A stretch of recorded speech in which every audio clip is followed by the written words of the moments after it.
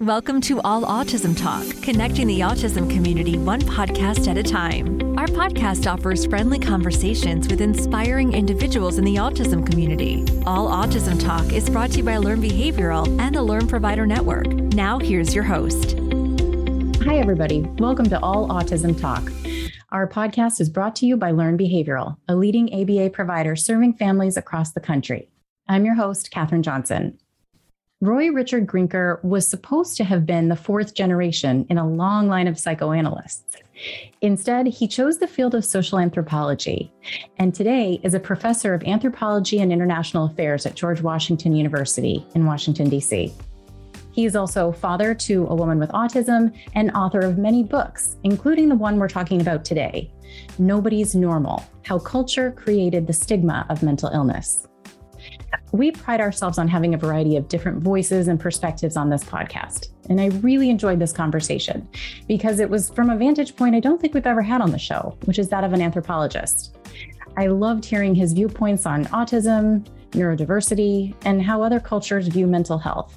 And most of all, how to combat stigma. I hope you enjoy it.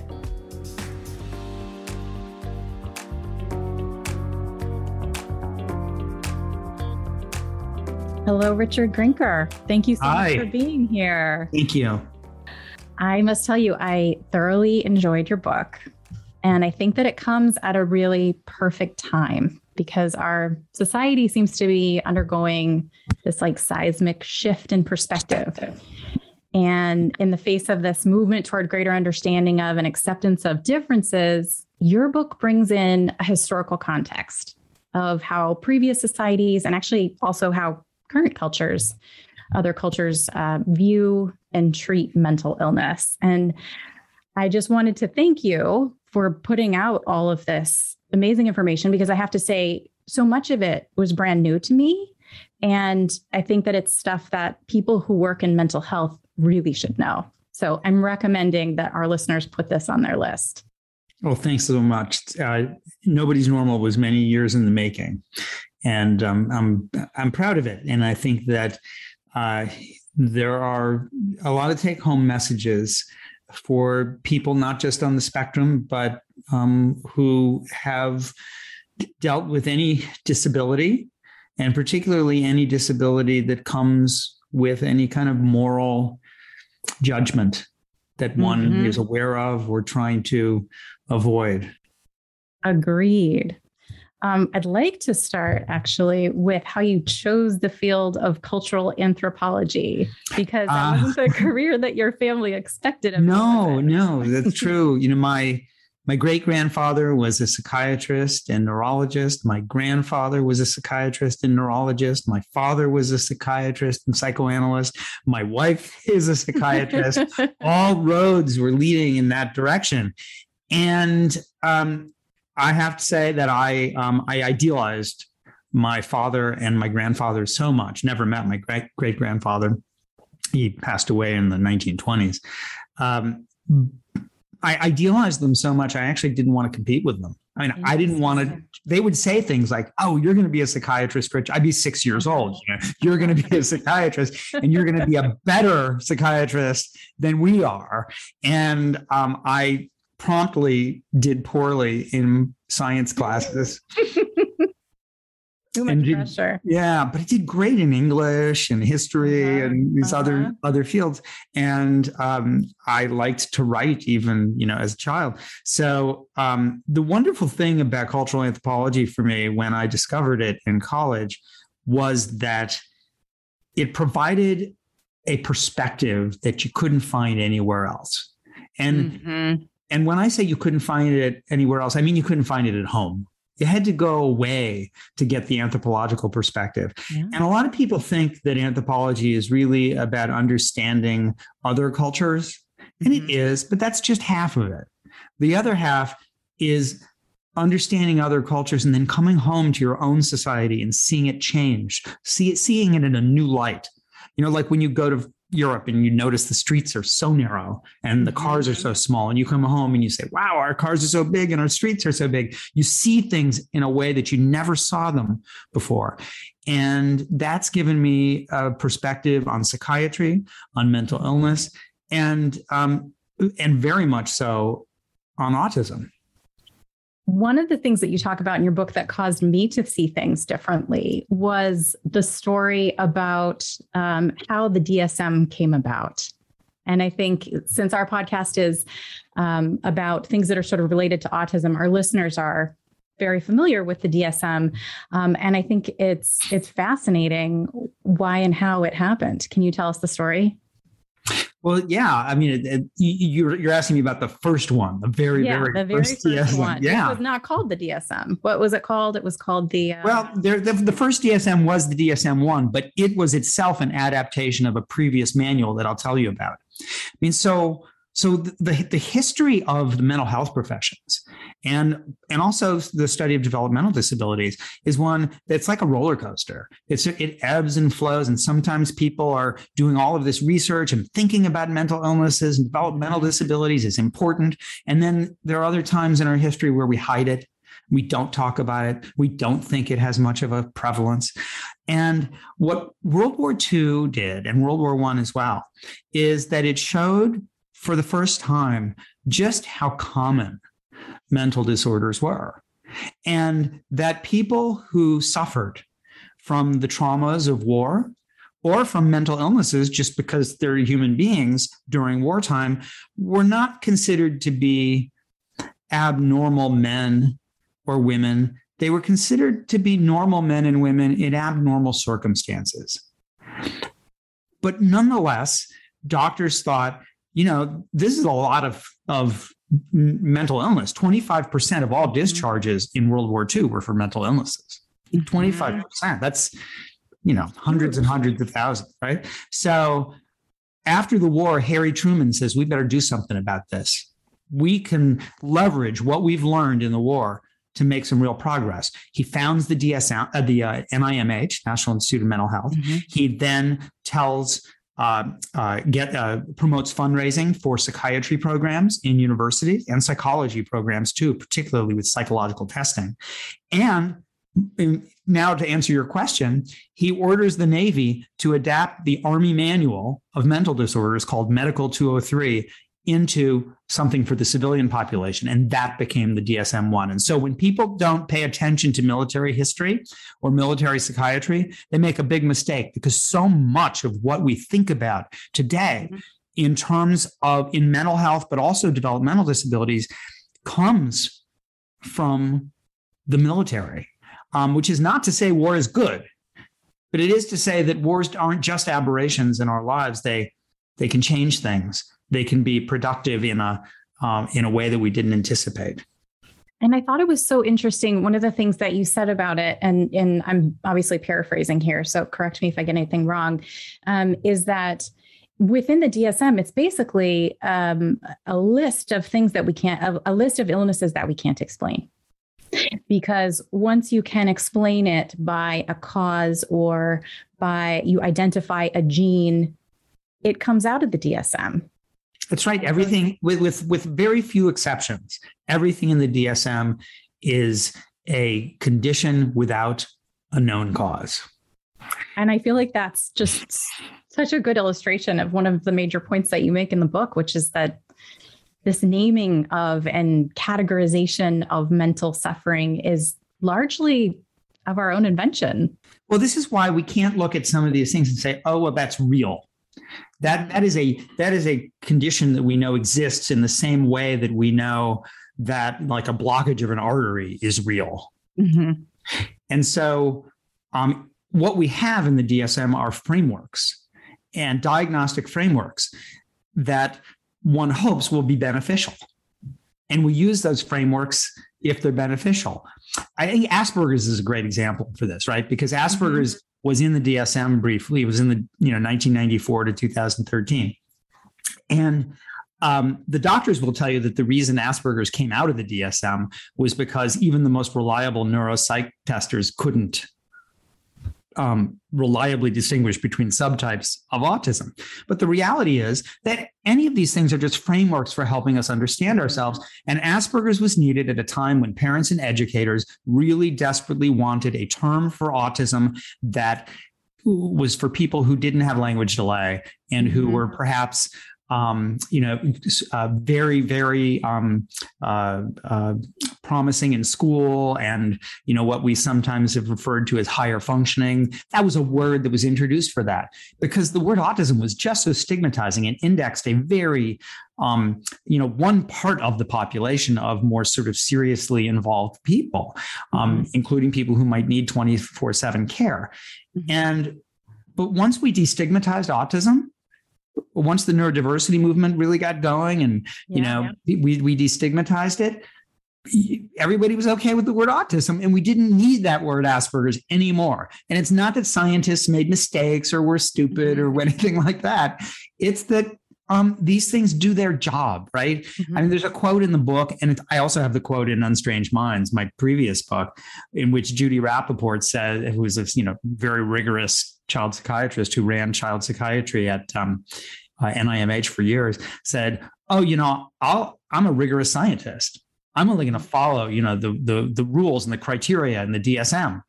But when it comes to my patients, I'll call a kid a zebra if that will get that kid into the right classroom. Yeah, absolutely.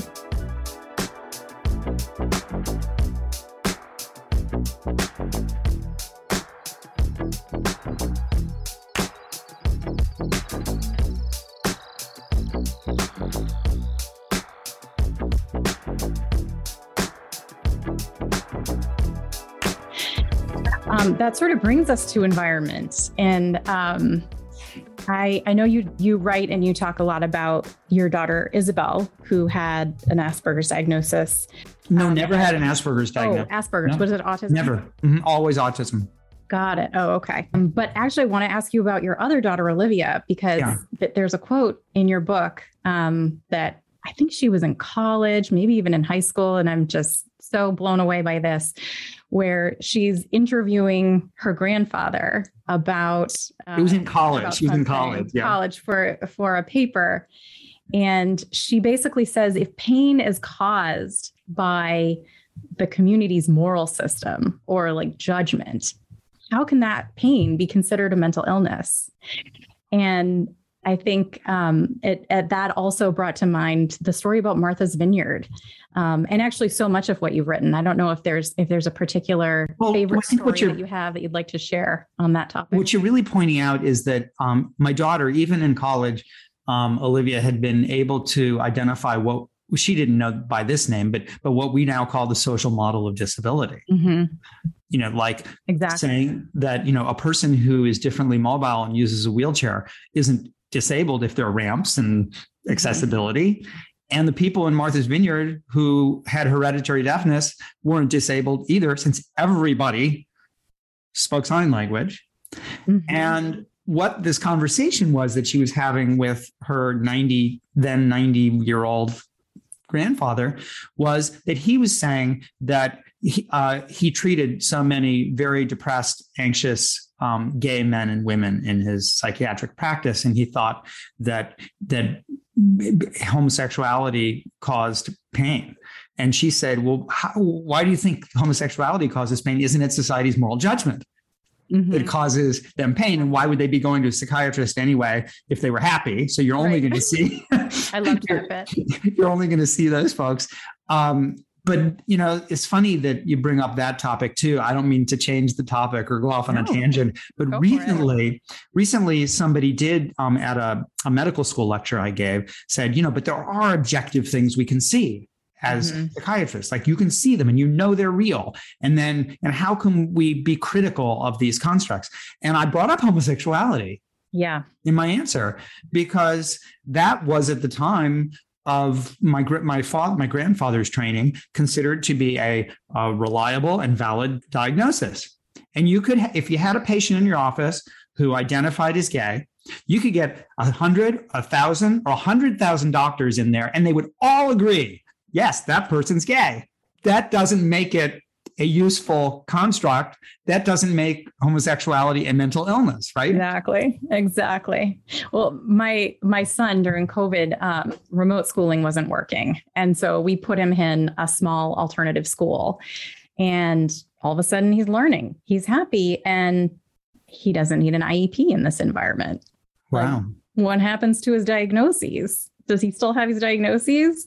It really shed light for me on this idea that what society demands or what our culture approves of is what makes like a difference into a disability or a mental illness. Yes. And that is why we have the power as members of societies. We humans have the power to change stigma, because it's not something that's just there, in nature. It's something that we create.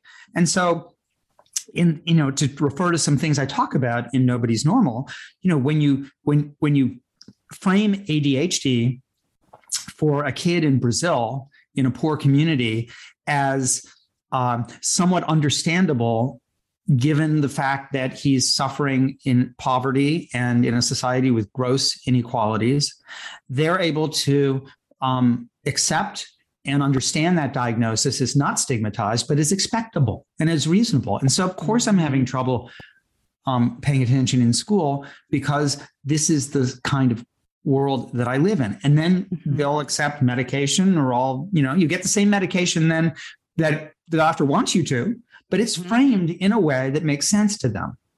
Similarly, in Japan, when people think about depression these days as the result of the intense competition that people have to get into colleges and to get jobs, the intense hours of taking care of an aging population, then that makes sense. If we see how whenever we conceptualize a disability as something that is related to the world in which we live, then we reduce stigma. We could say it more simply and say when society takes some of the blame.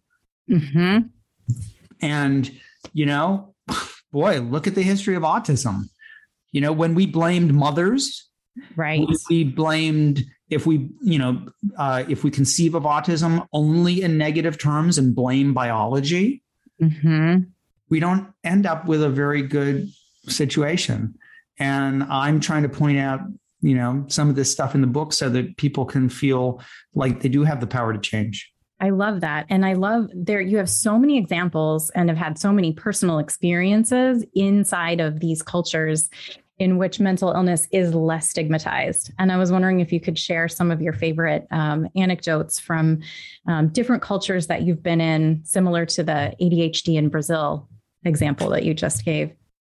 I give historical examples, such as the people who had developmental disabilities and who were in residential institutions before World War II, and then left the residential institutions to join the army, become sergeants and mechanics. And then after the war was over, went back into the residential institution. Oh my God. But I've had these experiences in other cultures too, where you see very inspiring situations. And particularly when you have children and adults with autism or other disabilities that are living in extended families in large communities, where they're not expected to be, like the independent capitalist autonomous producer that de Tocqueville wrote about for the Ideal American. So I met this one little boy named Geshe, and Geshe is nonverbal, and he is sort of, would be your kind of an obvious case of autism, I would think, for a clinician if they saw him. I'm not a clinician, but just giving you my impression. Okay. Geshe's parents, I asked if they'd ever taken him to the doctor, and they said, no, well, he's not sick. We haven't taken him to the doctor for this because he once had measles, and we took him to the doctor for that. But they were just so proud of him because he was one of the best goat herders in the village. He also had an uncanny ability to remember where people put things. And so if tools were lost, he would find them. Valuable. And then I asked him this question that I always criticize people for asking me. And, every autistic parent is asked this at some point: will your child live independently one day? And then I'm kicking myself because I asked him that question too, the father. And he said, why would he ever do that? Why would he ever live independently? Because that just wouldn't make sense, That would be very strange. Yeah. Why would someone live without their family? And I said, yeah, but one day you and your wife will die. And he said, yeah. And I said, and then what will you do? And he said, well, you mean everyone's going to die in the village? Like, he just couldn't make sense of what I was saying. And it was important to me to hear those things and to see those kinds of examples, because I'm not saying that Geshe is never bullied. I'm not saying that Geshe doesn't suffer, but he's not considered an outcast. Mm-hmm. He's not marginalized. He's considered an important and essential part of the community. He has a place there. Mm-hmm. That sort of brings up, you mentioned capitalism. And I think, you come back to that theme a lot in your book about sort of what our society expects of us. And it seems to me that we have sort of like created a lot of disabilities, created a lot of mental illnesses just by virtue of what our society expects of us. We want people to be autonomous. We want people to be productive. We want people to be working at things that make money. And so I'm just wondering, since we are in this culture that we are in, and yet we have models of other cultures like the one that you just mentioned, where people are valued for their strengths, not necessarily not necessarily put into a box of having to have specific strengths in order to have worth. How do we get from here to there? How do we change a culture? Well, I think it's very hard to achieve change. But when we identify what it is that we need to change, then at least we're taking a step in the right direction. If we just tell people, don't stigmatize, that doesn't do anything. We need to find out what the source of stigma is. And if the source of stigma is that our ideal individual is a maximizer, producing, living independently and autonomous and accountable only to themselves, then we need to attack that. Because not only does that hurt people with disabilities, but it hurts people who might have incredibly meaningful careers that are devalued in that kind of social system. Mm-hmm. I'm thinking of single stay-at-home parents. Yeah. If you're a stay-at-home parent, I mean, you're not mm-hmm. producing wealth in the bank account. If you're a stay-at-home mom or dad, does that mean you're disabled? Well, in our society, in effect, it does. What does it say about somebody who wants to become an artist or wants to do volunteer work? And what does it say about a person with a disability who loves a job that we consider to be low status, or their family is considered to be low status? I'm thinking of a girl that and her family that I interviewed, where the mother is just so deeply unhappy that her daughter is a grocery bagger at a grocery store in their neighborhood. But I have to tell you, this young woman loves bagging groceries. She loves it. She loves it because she's got structure. She's good at it. She gets lots of positive reinforcement. She has the same clientele pretty much that she sees, and people know her by name. I mean, she has such a meaningful life. She's out and working and has a social network at work. And, this is the kind of thing that people with autism couldn't have had very much in the past. And go ahead. Oh, I'm sorry. Continue. No, I don't know what I was going to say. It's just that, and unfortunately, many of the positive media images we have of people with autism leading meaningful lives are things like the good doctor and, the rich Silicon Valley, awkward person. And that's one kind of person, but that's not most people with autism. And we should be able to value other forms of life.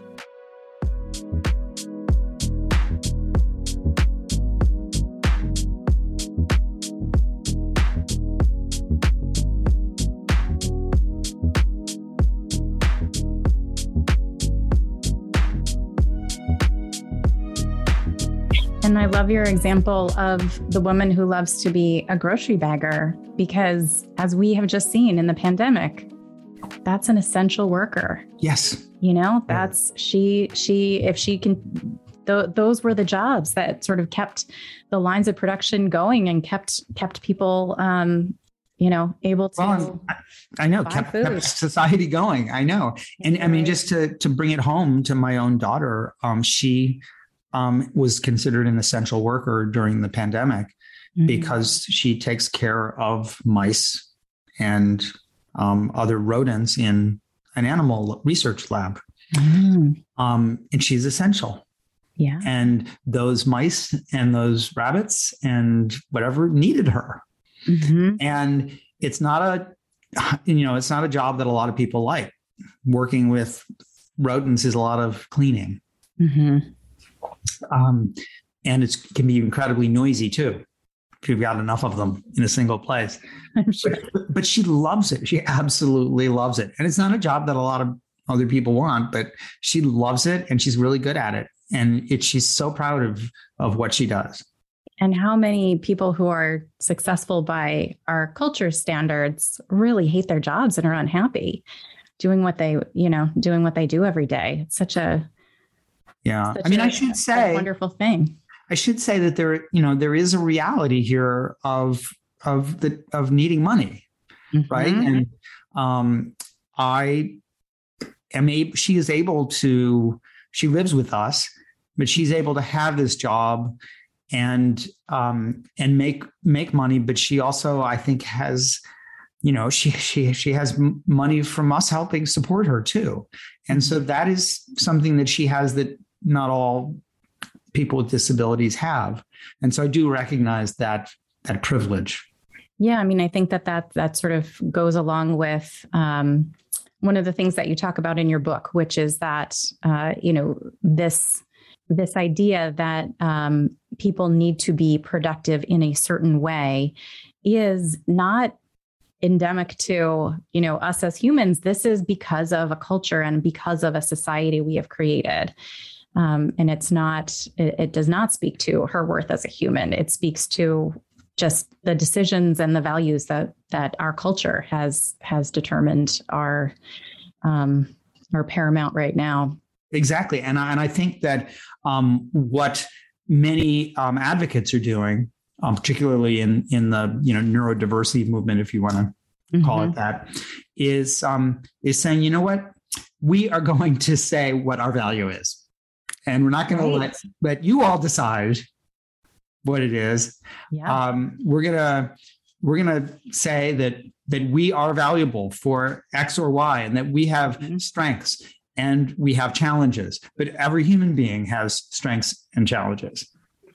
The pandemic has been. Oh, sorry. No, I was going to say that kind of a celebration of what we can do and how we can forge out meaningful lives is crucial, and has been a great part of what I see as the reduction of stigma in recent years. And what can clinicians do? What can parents do to sort of help continue this momentum of destigmatizing conditions that were previously considered to be, disorders? Well, I think self-advocacy is really key. And it's important to understand that we may need people to help people learn to advocate. So, for example, when in a lecture class, in my intro class, lecture class, a man stands up in front of 290 students, another student, and says, I'm a student in the class. It's first day of class. I have Tourette's syndrome. I'm telling you this because, I might say something out of the blue, and it might even surprise you or be potentially even offensive, but I'm letting you know that I have Tourette's disorder. And he completely, by that, disclosure and by that statement, takes away the ability of anybody to see him as weird or bizarre, because now they understand, because they learned what Tourette's was in high school, probably, or wherever. But that man didn't just do that out of the blue. Somebody had to help him learn how to say that it was okay to say that. You had to have a university where a professor was open to a student saying that. Before he gets to the university, you've got to have a parent or somebody tell him that it's okay to say that, that is a strategy. And so we need to build on that. It's really something that I know isn't something that comes easy for everybody. I am very comfortable sitting in a room of people with ties and jackets and suits and dresses and whatever, and talking, about whatever. But not everybody's comfortable with that. And, I was thinking of this a lot when I was advocating through the years for my daughter in special ed, which is, a major battle always. And I was thinking, wow, I'm having such a hard time. What if English was not my first language? What if I was a recent immigrant to the United States and I was unfamiliar with how things work here? Or what if I had a disability? Would I be able to help my daughter advocate in the same way? But I think that we're seeing a lot of progress at the individual level, family level, and also even at the academic level, where we have things like queer studies and CRIP studies, fat studies, where academics are pushing to have to kind of reclaim the words that used to hurt and redefine them by themselves. With regard to the neurodiversity movement, I feel like the pandemic has really, it played a big role in sort of folks with autism being able to stay home. And for those who were able to work remotely, finding that they could work remotely and experience a degree less of anxiety. Everyone was connecting online. So there wasn't this pressure to be in person and to show these specific social skills and to look people in the eye. Where that's really had a positive impact is with kids, high school, college, middle school kids who might have been so anxious during the day at school, if they are autistic, and spend so much energy trying to read social cues and figure out if they're being bullied or not. And I mean, it's just, they'd come home, a lot of kids come home from school so exhausted by the social stress that all they can do is play video games and, try to de-stress. The remote platforms like Zoom involve a bit of awkwardness for everyone. And so it is kind of levels the playing field a little, but there have been some negative consequences too that have been really pronounced, particularly for kids where their parental capacity is not there to help take care of them at home. The parents have to work. Or if there's one parent and everything's, shouldered by that one person, where there has to be a sibling perhaps that helps take care of that person with a disability, or where a parent didn't really have the emotional resources themselves to be able to weather some of the stresses of the pandemic. And we are seeing reports from some clinicians that there are kids who are going to residential institutions because of increased irritability and aggressivity as the result of the pandemic and the loss of the structures of special education programs that were not going to special, they and the clinicians say, well, they probably wouldn't have had to go to residential institutions if not for this pandemic. So it's case by case, and it is across the board, very complicated. But, COVID is kind of like the wars that I write about in Nobody's Normal. They are global. COVID's a global stressor. And in times of war, and many political leaders have called COVID a war, in times of war, experiencing stress, experiencing anxiety, depression, mental illness in general becomes almost expectable. And you're not weak or fragile if you say, nobody thinks you're weak or fragile if you say that you've been having a really hard time during the pandemic. Right. It's like it's become reasonable. And that's what has happened in wars too. And so when the sort of, silver lining behind these global stressors is that they sometimes do help us to understand suffering as not something that's caused by an individual's failures or an individual's weaknesses, but rather by the broader environment in which we're living. Beautifully said. I would love it. There is a portion of your book, you wrap your book up with it, where you quote from Hawthorne. And I was wondering if you could read a section of that, because I think it's a beautiful, beautiful illustration of that sort of notion of reclaiming the words that originally were meant to hurt. And sure. Yeah, I'm happy to read that for you. I'll set the stage. This is a novel from 1850 by Nathaniel Hawthorne, which is about the Puritans. And, I don't think a lot of people would expect in an autism podcast that we're going to be talking about adultery in the Puritan times from a novel by Nathaniel Hawthorne. But you've got some former English majors that are really excited right now, I'm sure. Well, or any former high school student, since I think everybody reads the Scarlet Letter at some point. Yeah. Here I go. There is a remarkable passage at the end of Nathaniel Hawthorne's 1850, The Scarlet Letter, when after a long absence, Hester Prynne returns to the scene of her crime. As her punishment for adultery, she had worn an embroidered red letter A on her breast.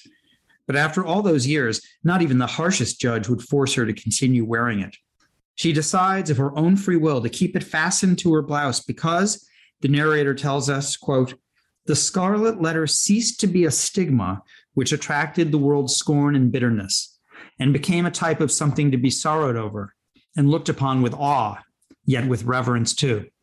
The village now saw her as a source of comfort and strength, not as a person stained with sin. When people suffered the dreary burden of a heart, especially in matters of love or misplaced passion, they visited her cottage for counsel. They knew Hester would understand their pain. The goal of the punishment was to marginalize Hester from society. But by claiming adultery for herself, as if with the pride of a 21st century LGBTQ advocate who has reclaimed the word queer from the bigots, she makes the letter a mark of dignity and experience rather than of shame. Both Hester's original stigma and its transformation into a sign of self-worth derived from her ongoing struggle between her individual character and her society's expectations, a struggle Hester embraced by returning to her community. The question for us is whether we can win our own struggle and take ownership of the words and practices that exclude and discriminate. The many victories described in this book suggest that we can.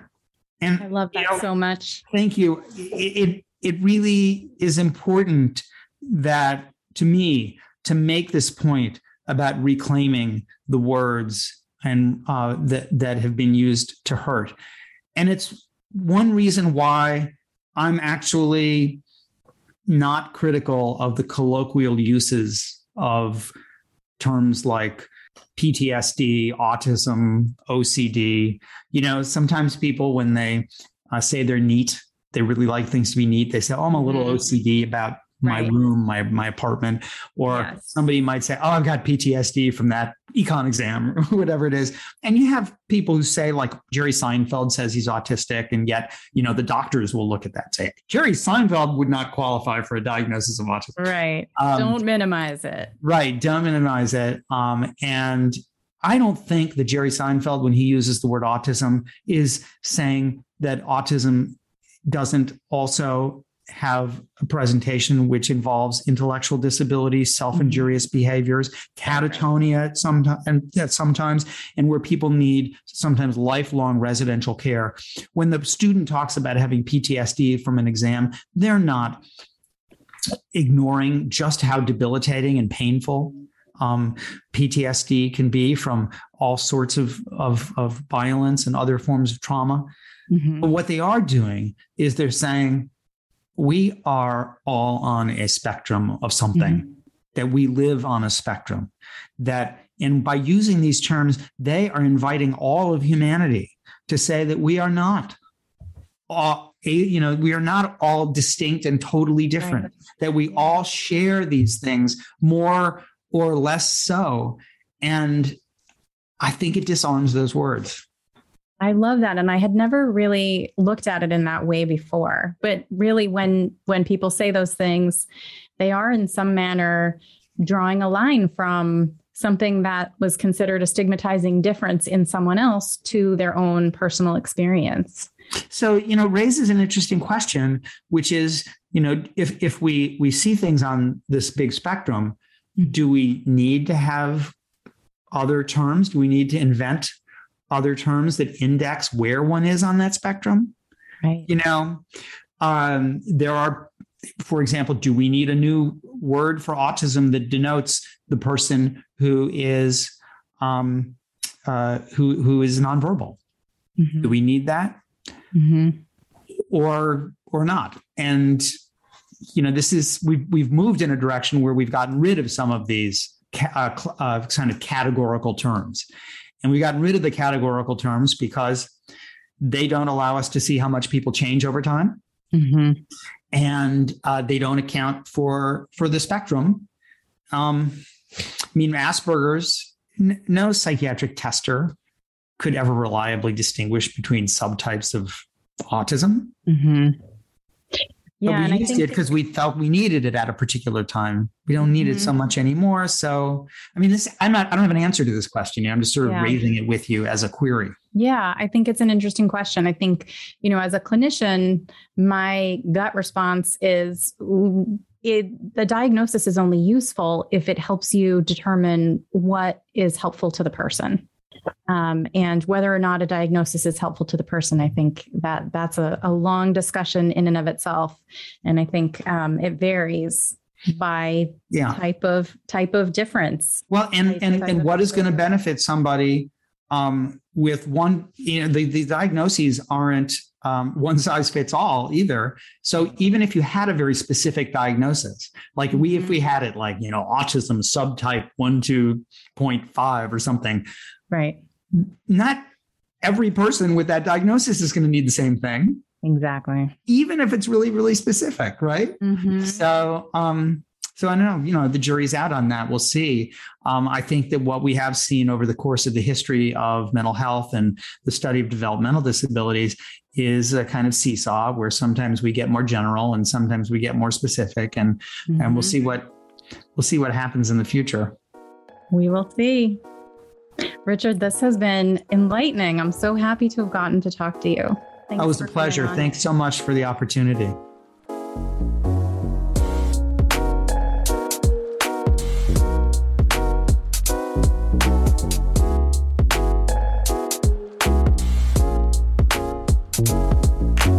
I so enjoyed this conversation with Richard Grinker. My big takeaway from all of the topics we discussed was just a feeling of hopefulness that we as a society continue to learn from the past and from other cultures, and that through our own awareness and advocacy, we can help society evolve in how we treat one another and more effectively support those who need it. You can listen to our other episodes on Apple Podcasts or wherever you find your podcasts. We appreciate your reviews and ratings if you're so inclined. If you have show ideas or a question for us, email us at allautismtalk@learnbehavioral.com or find us on Instagram or Facebook at Autism Therapies. Thanks for tuning in. See you next time. We hope you've enjoyed today's episode of All Autism Talk. This podcast is brought to you by Learn Behavioral, the leading network of providers serving children with autism and other special needs. Visit us at learnbehavioral.com. Listen to previous episodes at allautismtalk.com, on iTunes, Apple Podcasts, or wherever you get your podcasts. All Autism Talk, connecting the autism community one podcast at a time.